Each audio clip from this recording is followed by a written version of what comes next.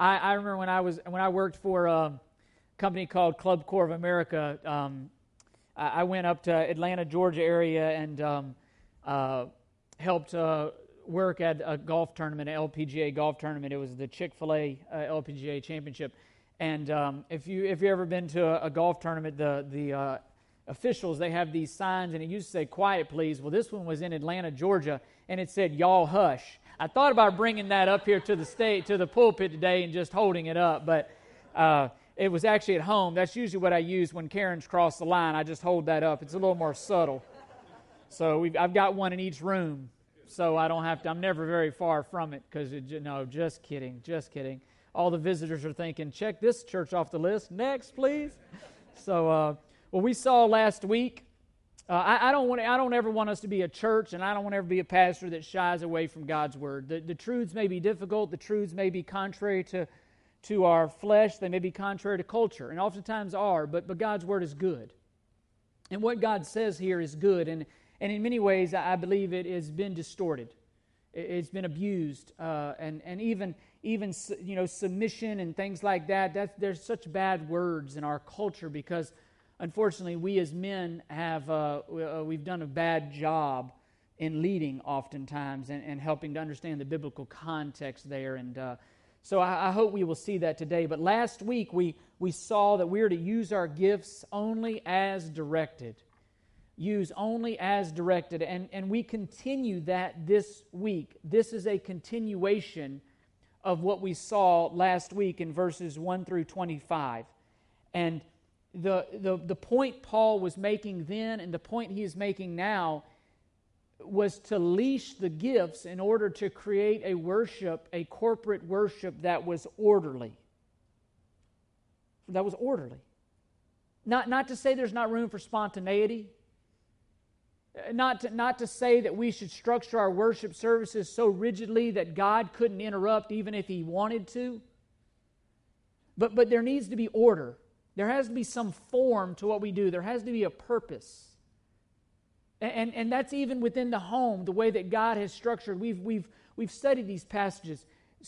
Male leadership, male headship, women's submission. It's not about inferiority. It's not about less value. It's about order. So things aren't chaotic. Somebody has to lead. And God created man and gave them the authority to lead. I was kidding Lee this morning. We were talking about something else, and I sometimes I'll tell Karen, I know why God gave man the authority in the Bible, because we wouldn't have any otherwise.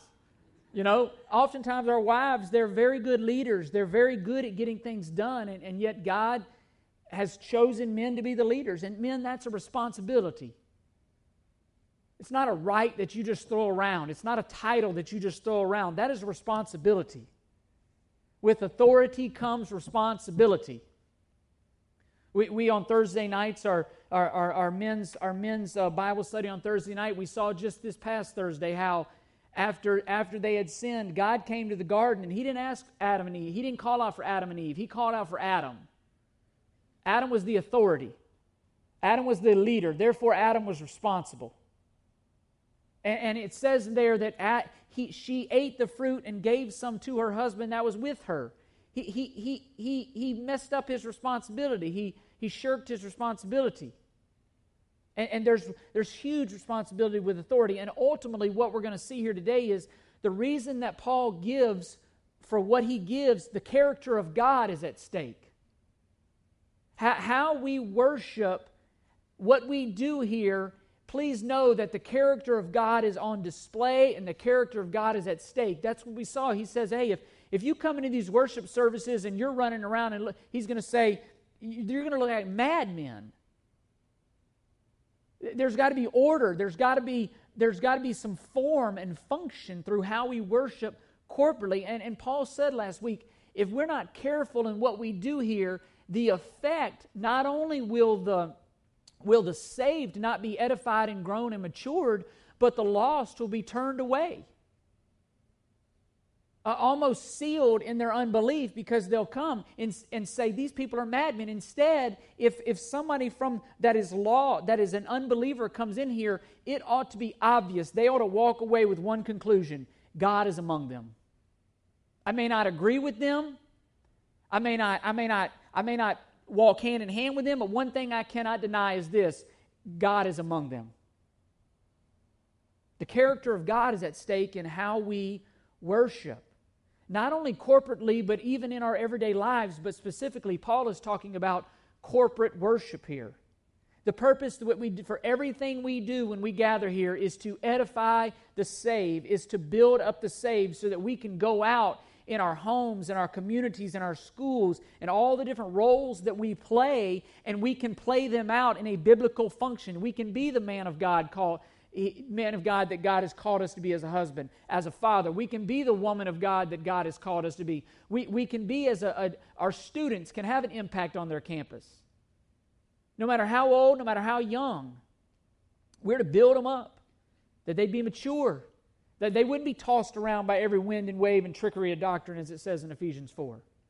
So that we can win the lost when we scatter, so that we can, as Peter says, we can give a defense for the hope that we have, but we can do it with gentleness and we can do it with respect. But we need to be built up. And that theme holds true today. What we do, we are talking about the gathering of believers. We are talking about building each other up. We're talking about helping one another. And Paul is saying how you structure your worship service has a huge impact on not only are you accurately displaying the character of God, but are you growing up? And I some time ago, and I may have shared this before with you, but there was a man and a woman at a Starbucks, and it was an older man and woman, and they were going over the alphabet. They're going over the alphabet, and the man had stepped away to go to the bathroom, and the woman was practicing the alphabet. And she, A, B, C, and she got to S, and she was stuck. She kept getting to S and was stuck. And the couple next to them kindly says T. T. And the lady repeats it as if she realized she said T. T, that's it, T. She says, thank you, that T, that's it, thank you. This man returns, and the two tables started talking. It turns out that this woman had a stroke. She had lost her memory, and her friend was helping her regain her memory. Her friend was helping her remember who she was helping her put back the pieces of her life. And they said that every day that they would go to this same Starbucks and they would go over the same things, trying to help her put back that which she had lost, to remember who she was, to remember who she is, even the learning of something very basic like the alphabet. And I thought about that. That's a picture of what we do every Sunday here. Every Sunday. We have to fight. Hebrews 23 says the tendency is to forsake the assembling together. The tendency is to move away. The tendency is to forget. And we've come here to remember who we were without Christ, to remember who we are in Christ, to understand that we have an enemy that wants to defeat our homes, it wants to destroy our marriages, it wants to destroy our children, it wants to destroy our lives individually. That the promises of Christ, we're here to remind ourselves and remind each other. We're here to come alongside, just like this man was doing with this woman, and help us. That's why the Bible says when we rejoice with those who rejoice and we weep with those who weep. That's what the body of Christ does. And Paul is saying what we do when we gather week after week after week, what we do when we gather is important, and how we do what we do matters. And it matters greatly. We cannot treat what we do here lightly. We can't be casual about it. We can't be casual throughout the week. We can't be casual throughout the weekend and saying, hey, well, if I feel like it, Sunday I'll get up and go, or if I'm not too tired. No, we ought to make sure we're not too tired. We ought to make sure the time is carved out. Why? Because we need it. Imagine if this man treated his time with this woman casually. You know what? If I'm too tired, we won't meet today. Hey, if I have time, I'll meet with you. No, this man set aside every single day of that week to meet with this lady because it was important. And that's why we gather. Because the character of God is at stake, because we want the character of God that is in us to be worked out in us, that people would see the character of God. And we meet weekly to remind ourselves of who we are in Christ, and not only that, who we were without Christ. Because the tendency even there is to forget.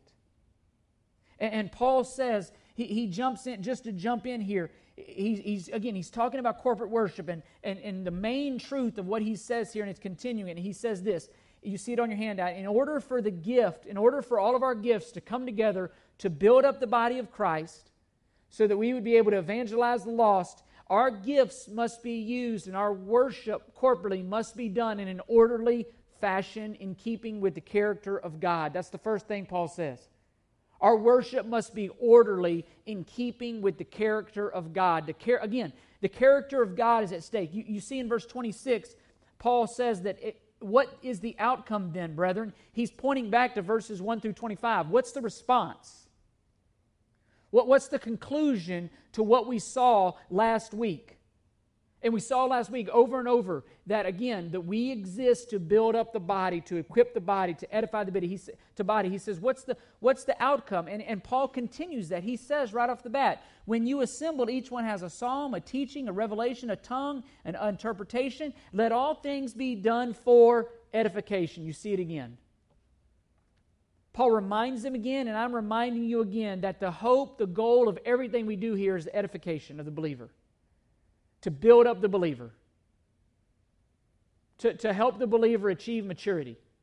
Why? So that we can evangelize the lost when we scatter. So that we can give a reason for the hope that we have. So that we can defend our faith. So that we can withstand the attacks of the evil one. We're to grow up in Christ so that we will be useful in ministry. So that we'll be useful. 2 Timothy 3:16, we've said it, all Scripture God-breathed and useful for teaching, rebuking, correcting, and training in righteousness. Why? So the man of God, the woman of God will be thoroughly equipped. Thoroughly equipped. That's why we're here. That's why we're banking on the Word of God. That's why we're building on the Word of God. So that we will display the character of God before a lost world, so that we can seek and save the lost because we're mature, so that we can, in maturity, accomplish the goal that God has put forth for the church. And it's not what we do here is not random, it's thought out, it's planned, it's purposeful. And again, not only does our worship gatherings need to be orderly in order for them to fulfill the purpose, but what Paul puts forth here is the reality that all of us have to participate in order for it to accomplish its purpose. We need every believer to participate. You see all throughout here, the whole body of Christ was participating. Not that the worship assembly was chaotic, but they were bringing their gifts together to serve others. To serve others. They were engaged, literally is what Paul would say. They're engaged. It would be the same again. We've played it out, but you need all the parts of your body every day to be engaged. When you wake up, you can't afford for some of your body just to take the day off. For some of your body just to not show up. I need everything participating, and I need it working properly in order to function. And it's the same with the body of Christ. Every single one of us have been given specific, unique gifts by the Spirit of God, and we are to engage those in the building up of the body of Christ. They weren't given for your good, they were given for the body's good. That's the point. What we see here is a highly participatory gathering. Everyone was engaged. And God, by His grace, He's given us tremendous flexibility in what a worship service looks like in the specifics, but all of that with the goal of edifying the believer. Edifying the believer. You can look in Acts. There are some core fundamental things that need to be in every worship service that need to be sought after, but ultimately it's for the edification, for the building up of the believer, and we all contribute to that. Every single one of us. If that doesn't do a lot for your self-esteem, I don't know what was. That we're relying on you. God has gifted you. We live in a world, self-esteem is a big deal. Well, here's all the self-esteem you need. God has equipped you to serve the body, and we need you. Please know that. You're valuable. Be a contributor. Be engaged. No matter what it is, every single one of us. Every single one of us. And Paul is saying here, he longs for people to come to church ready to build up the body. Eager to come. Is there somebody there that I can encourage today? Is there somebody there that needs a word from God today that, God, you might use me to be that one? God, what word do you have for me today out of your word? Just being in the presence of other believers, it ought to get us excited. The gifts that God has given us are to be brought together like ingredients, if you will, are brought together to help a body be what it is. You think about a recipe. You leave out an ingredient, it changes the whole recipe. That we all have gifts. And we need those gifts being used, being engaged, being employed. What we do here is not for self-edification. Peyton didn't sing up here to just say, hey, look at me. That was the song, the lyrics of that song, I was sitting there thinking, those were phenomenal lyrics. She did that for the glory of God, that we would be edified by that. That's her heart. It wasn't entertainment. Daniel takes great care in making sure that the words of the songs are not just for entertainment, that they're theological. Because this is a time for edification. And the application to this for us is very clear. A Christian comes to receive and to give. We come to be built up so that we can build up. We come to be filled up so that we can be squeezed out. We come to be filled out so that up here so God can pour us out there. And even in here into the lives of one another. Literally what we're doing here, it's like filling up a sponge with water so that I can walk. When I wash my car, the rare times, I was thankful for those hard storms yesterday. I got a free car wash. I was thankful. I had pollen. My car was maroon, and then it started turning to green. I was thankful for the car wash, but I don't even know what I was going with that. Sponge. Thank you. Thank you. Man, you're engaged. At least Jennifer is. Thank you. Stay right there on that front row and help keep me. My ADD kicks in. What I do, the rare time I go to wash my car, what do? You take the sponge, you dip it in a bucket of water, you squeeze it, it fills up with water, you go to the car, and you squeeze that sponge out on the car. That's what we're doing here. We're dipping the sponge in the water to be filled up with God's Word so that we can go be squeezed and poured out in the lives of others. So we come to be filled up so that we can give. There's no passivity here. When you come to church, the question is, do you participate or do you spectate? Are you a participator? Are you a spectator? You can look throughout history and you will see that where the church grew the fastest, it was in fellowships that had every single member of that fellowship had an opportunity to serve and was fully engaged. That's where the body of Christ grew the most. Where relationships flourished and where every single person came and said, that's my responsibility, I'm doing it. I'm getting engaged.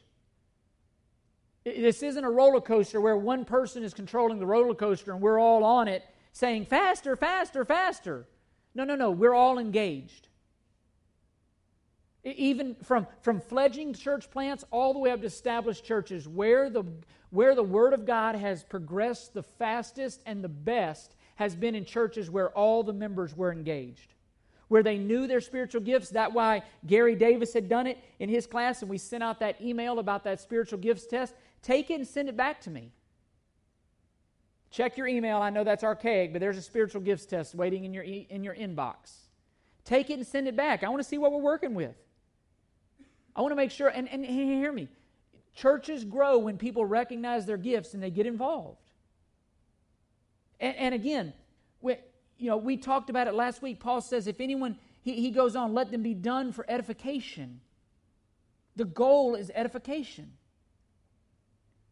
And we have come to be built up and to build up, and we need every single gift engaged. We need every single person fully engaged in order for us to function properly. And hear my heart here. If you have a gift and wants to do something at this church to help us to build each other's up, I promise you my answer is going to be yes. Go after it. Let's talk. if it's biblical, if I feel like it'll build up the body, I feel like it'll help reach the lost, help reach this community, let's go. Let's go. I'm all ears. I'm all ears. The problem is, I need you. I'm one person. Michael's one person. Daniel's one person. We can't do it all. We need everyone engaged. We want everyone ready to come, ready to work. I'll support your ideas any way I can so long as they're biblical, but you're going to have to work. That's just the way, that's the only way it's going to function. But that's the way it was meant to function. Not a bunch of professionals doing it for you, but every single one of us using our gifts to serve. And Paul immediately, in saying that, in verse 26, Paul immediately puts parameters around the displays of the gift. And this is where, again, the use only as directed comes in verses 27 through 33. It is to regulate them. It's a reminder that these two gifts, tongues and prophecy, they were causing the issues in the church. And Paul emphasizes these two gifts. But even with all of our gifts, the underwriting truth here is this: control yourself. Control yourself. You know, I borrowed a pressure washer from a friend of mine, and pressure washed my house. Well, this past Friday evening. Well, guess what? I used the wrong tip. There were parts of my house that were flying off. That thing was so strong, like stuff on the fancy little stucco or whatever it is. I got to figure out how to get up there with some spackle or something and make it look right again. But you know, not only was it getting the dirt, but it was destroying stuff that should be there. And that's what Paul is saying. Look, God has given you a gift, but when you don't use them right, people get hurt. Things get hurt. When you don't use that pressure washer, great, a lot of pressure coming out of it. It's great for moving dirt, but it also removed the paint. And that's the point Paul is saying here is control yourself. God has equipped you, but control yourself. And he's saying if you can't control yourself, if you can't do what is best for the body, if you can't do them under specific guidelines, then keep silent. And Paul makes it very clear, no more than 2 or 3 in each setting. He says that for tongues. He says that for prophecy. He says there must be an interpretation. Tongues, prophecy. He said it must be edifying. Again, edification is the goal. Essentially the same requirements for both of these, and the basic appeal was to self-control and was to deference. And I would say that's true for all of our gifts. Use them for the body of Christ to be built up, not for your own good. Figure out how you can use them to the good of the body and employ them. Use some self-control. But notice what he also says. He says there's accountability, and it has to be backed up by the truth of God's Word. He says very clearly, nothing going on here in verses 27 through 33 in the display of prophecy, nothing going on here was a static speech that you would find in the cults then and you find in some things now. It was not a static, uncontrolled speech. He says, control yourself. And again, because he says, and the spirits of the prophets are subject to the prophets. You're in control. It's not just as I'm out of control, I couldn't help myself. You can help yourself. Keep it focused. And Christian worship, Paul is saying, in that day, there were cults, and there was this ecstatic, uncontrollable speech, and it was chaos. And what Paul is saying is that Christian worship is to be radically different from that of the world in its worship. He's not saying it doesn't exist. He's saying it's to be different. It's to be radically different. A Christian is never out of control with regards to his gifts, is what Paul is saying. The Holy Spirit doesn't take somebody over and possess them to where they can't control themselves. And he's saying especially in the body of our public gatherings. The gifts and their displays were subject to the person who had them. Use them wisely. Use them wisely. Do it through a controlled... We're never out of control and then just blame it on something else. Nobody just blurts out things uncontrollably, either in a tongue or a word. He's saying there needs to be an edification. There needs to be an interpretation. No, nobody. What he's saying is nobody is to dominate discussions in the small groups or in the public gatherings. Control yourself. Control yourself. And the goal of this was not to stifle the gifts, but it was to show the character of God. The character of God. And that's what Paul says. Look at verse 33. For God is not a God of confusion, but of peace, as in all the churches of the saints. The character of God is at stake in how we worship. Just please hear that. Everything here and everything that we do out there is a testimony to the character of God. We're making a statement.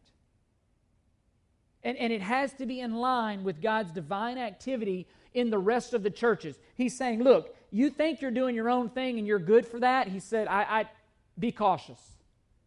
There's a whole bunch of churches out here who have no problem doing it this way and you're off on your own.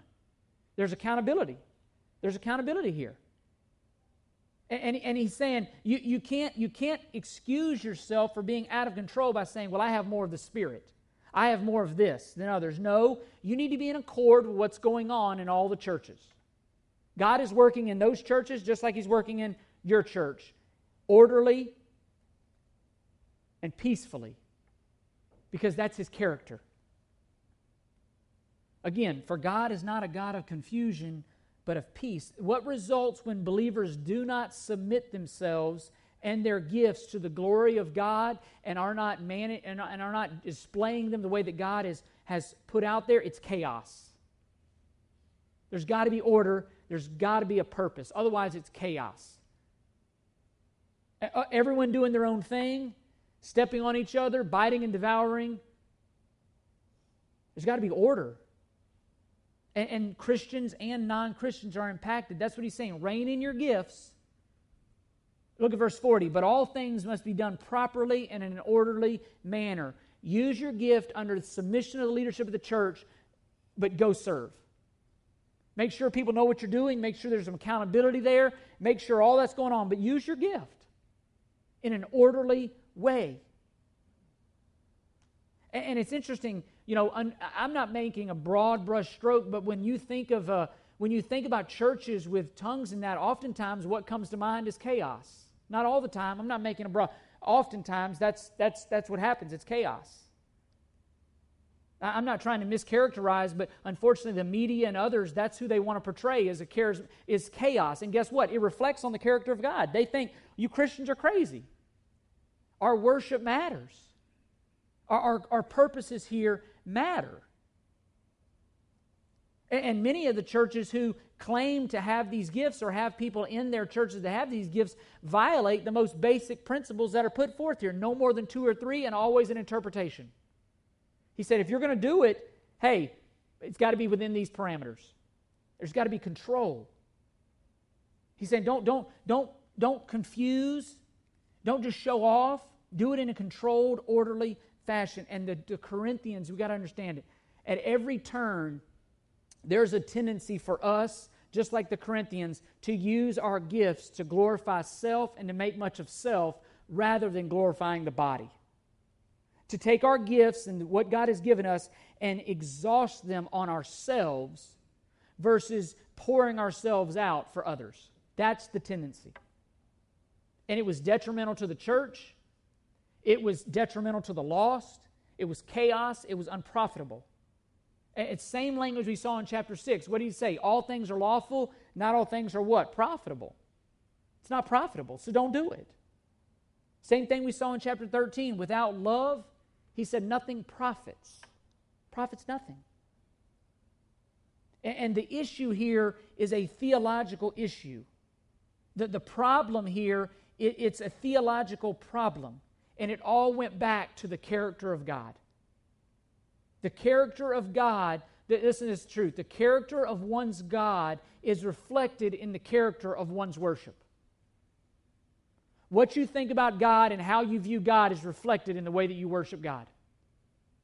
Are you passionate about God? I promise you your worship will be passionate.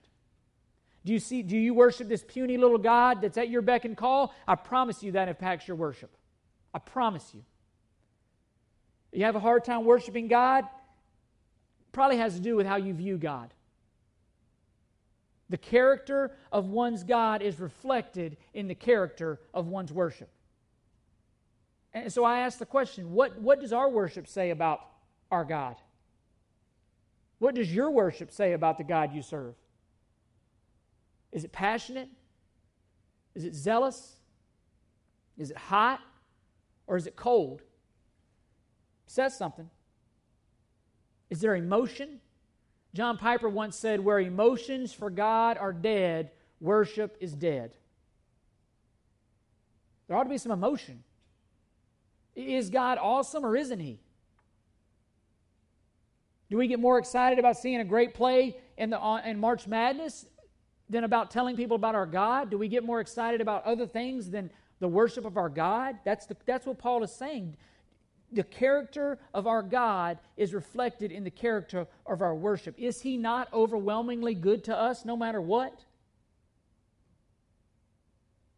Is the blood not beautiful? Then sing, worship. And our worship makes a statement about our God. That's what Paul is saying. God is not a God of confusion, but of peace. As in all the churches, don't, through your worship, confuse the world about who God is and what He's like. Don't confuse them. Make sure they know, just like going back to verse 25, declaring that God is certainly among you.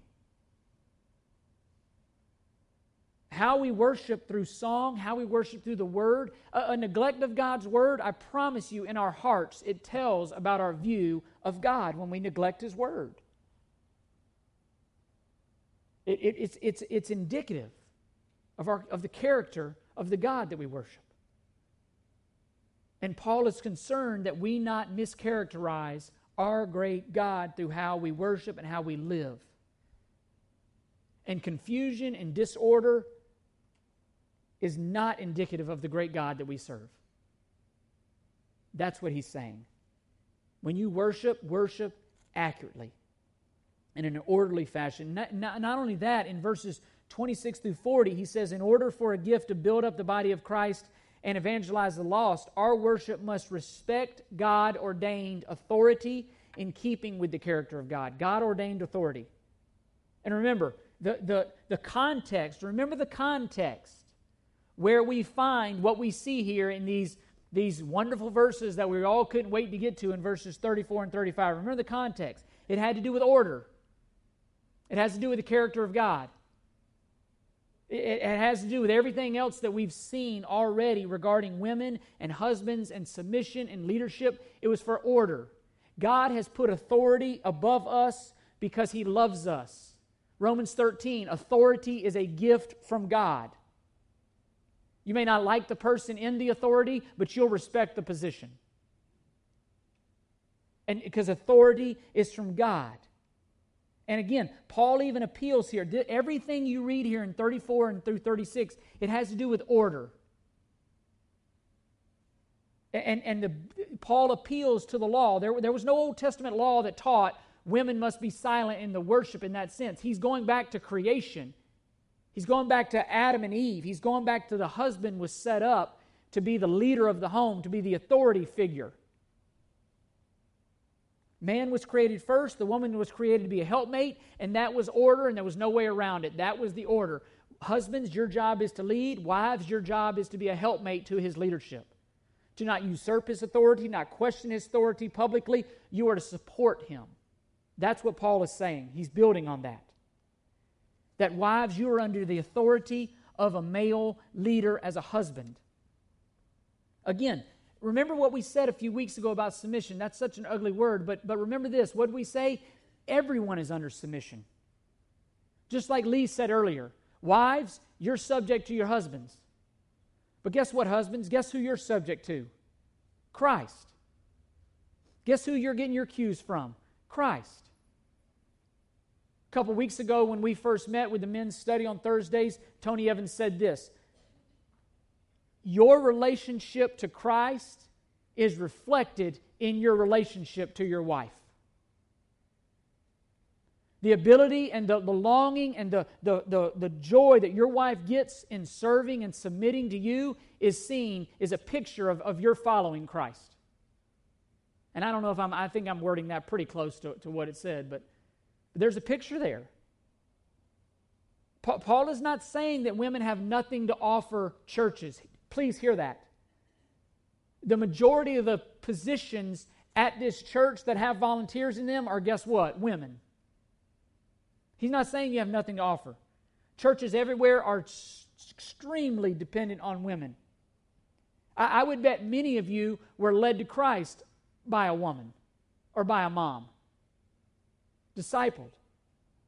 It's not stifling women in ministry in that sense. This has everything to do with submission and order. And again, a picture of the character of God.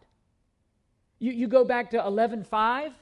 It's clear that women had roles, but every woman who has her head uncovered while praying or prophesying disgraces her head, for she's one and the same. It's not destroying the role of women. He's putting it in its proper context, in the order.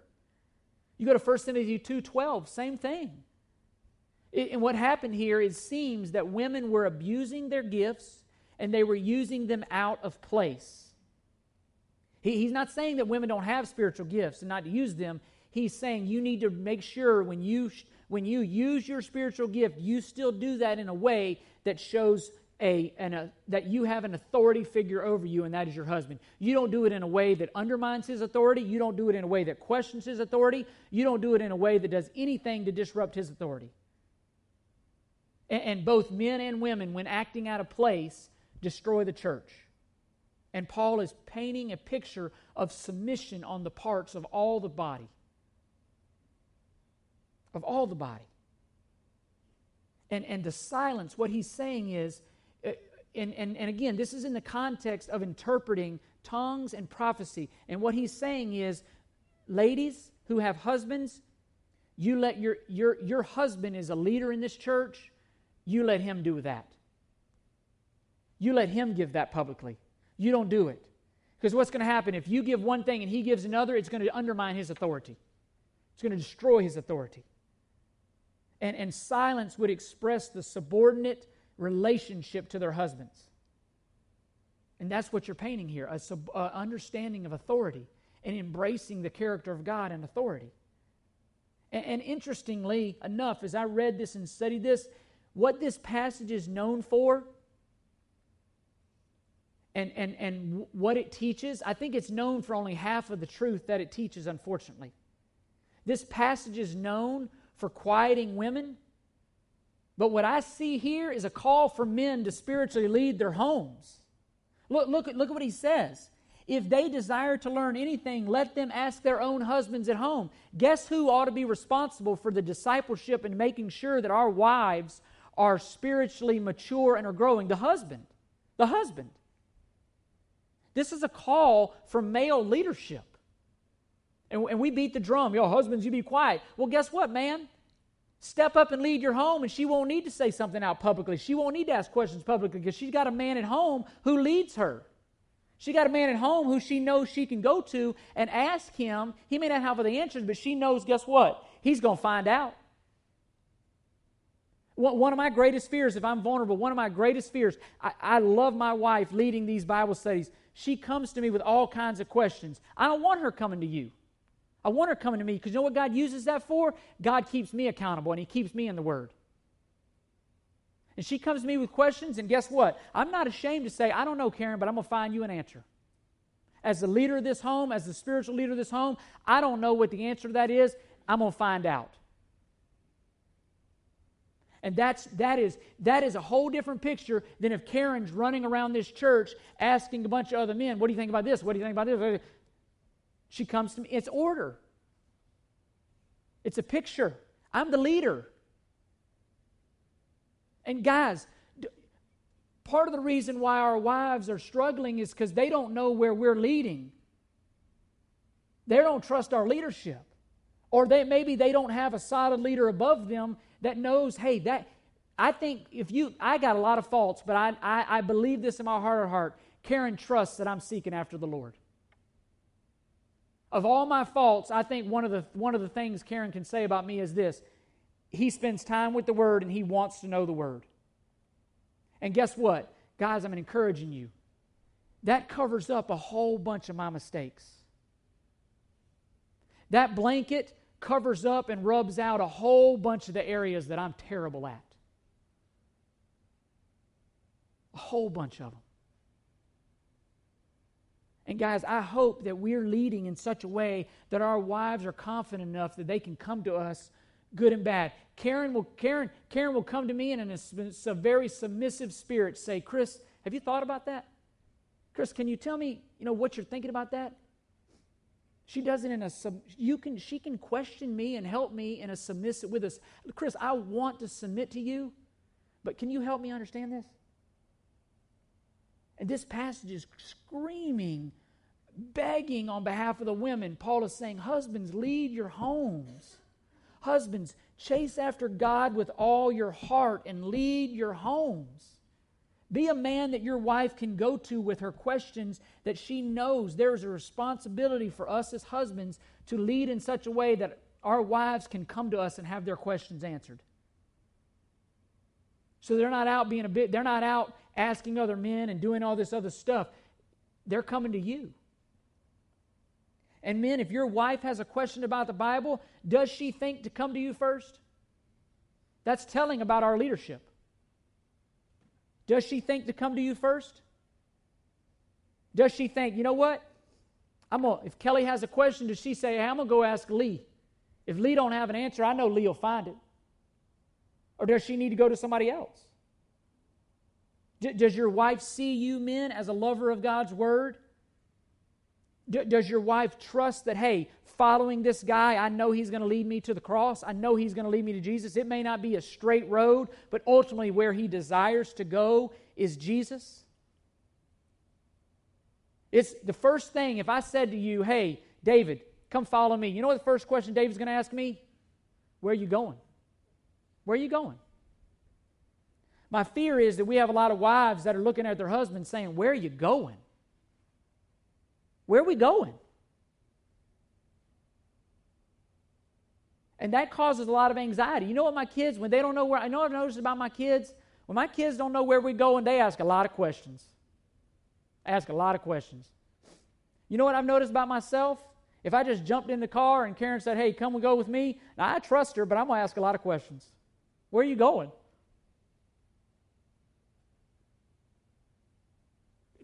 Our wives need to know where we're going. And again, it's not saying you need to be Bill Nye, the Bible answer guy. Guys, it's saying you need to be pursuing the Word of God, and there's a lot of grace there. I don't expect perfection out of Bradley and Sarah. What I do expect is a movement. Moving in that direction. Growing. Guys, does your wife catch you reading the Bible? Does she see you reading the Bible? Do your kids? We're to lead. We're to be the leaders.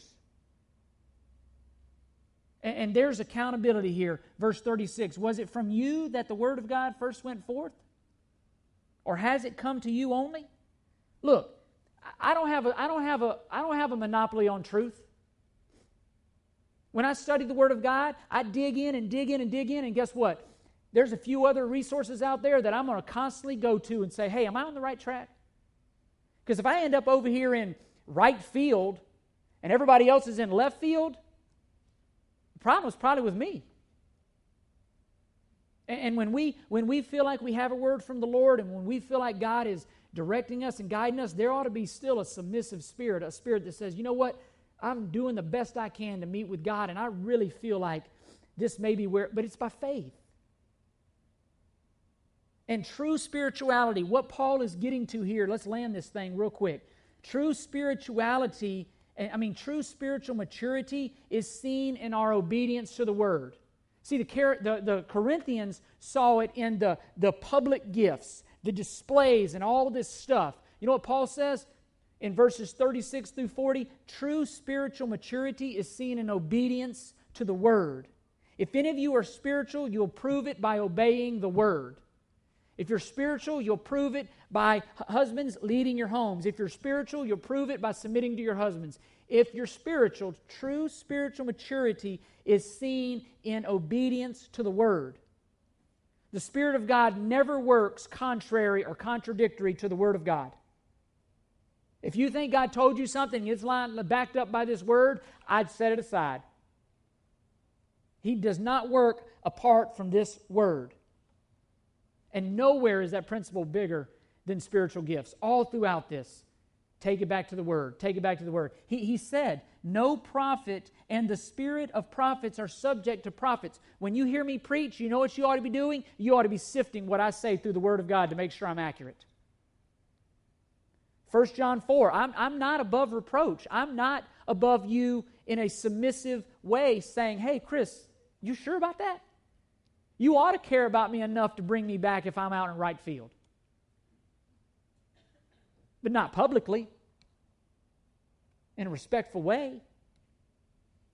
And that's why we gather, because we're doing life together. And you know what? I come alongside you, and you come alongside me. And how you doing? You having a rough week? I did a funeral yesterday for a guy, and it was the Spirit of God was all over the circumstances with me being where I was at the right time to have the right words. And this is a family who, I thought about 2 Corinthians 1:3, comfort others with the comfort you've been comforted with. A young lady had to make the decision to take her dad off of life support. They called me in Wednesday, said, Chris, hey, will you go with us and do that? Will you be here when we do that? I said, yeah, I'll come down there. And I would have never, I say that cautiously, it's not in my notes, I say that cautiously because I know even my own family, the thought of that brings up tremendous, and we wept together. Because I watched a wife and a brother-in-law and a mother-in-law have to make that same awful decision.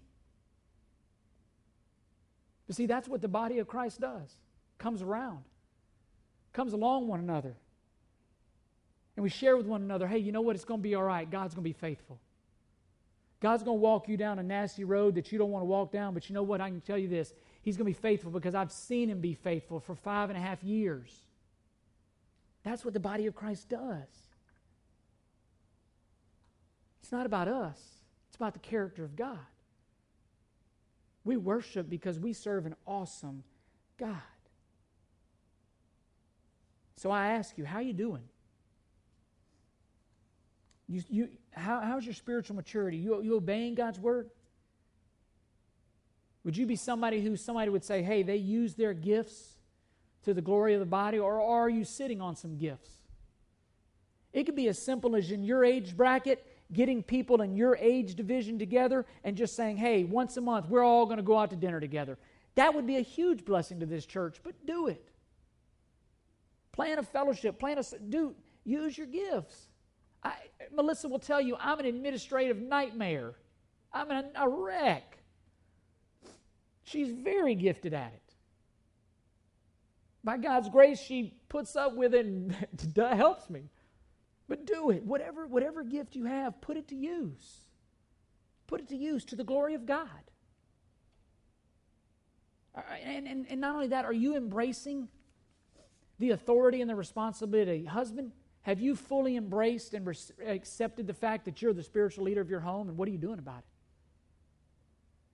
Wife, have you fully received and just do you have a submissive spirit that says, you know what, I'm just going to, as much as my flesh may wants to fight that, I'm going to support my husband, and I'm going to do everything in my power to make sure he's the best husband he can be. Nobody may not even notice what I'm doing, and he may get all the credit, but you know what? God assigned me as His helpmate, and I'm going to embrace that out of faith. I'm going to do the best I can do to make sure he's the best husband he can be. And I promise you, ladies, in almost all the cases, you're going to be blessed by that. You'll be blessed by that. I pray that we would be guided by the Word and that we would have a love for one another that is so clear that when people see us, they would say this, God's all over those people. I may not agree. They may not always agree, but I can tell you this, God's all over them. And I pray that when people see us, that they get through our lives, through our worship, that they get an accurate picture of the character of God. My job as a believer is to live out the character of God in my life that He's put in me. That's the point. To be an accurate picture.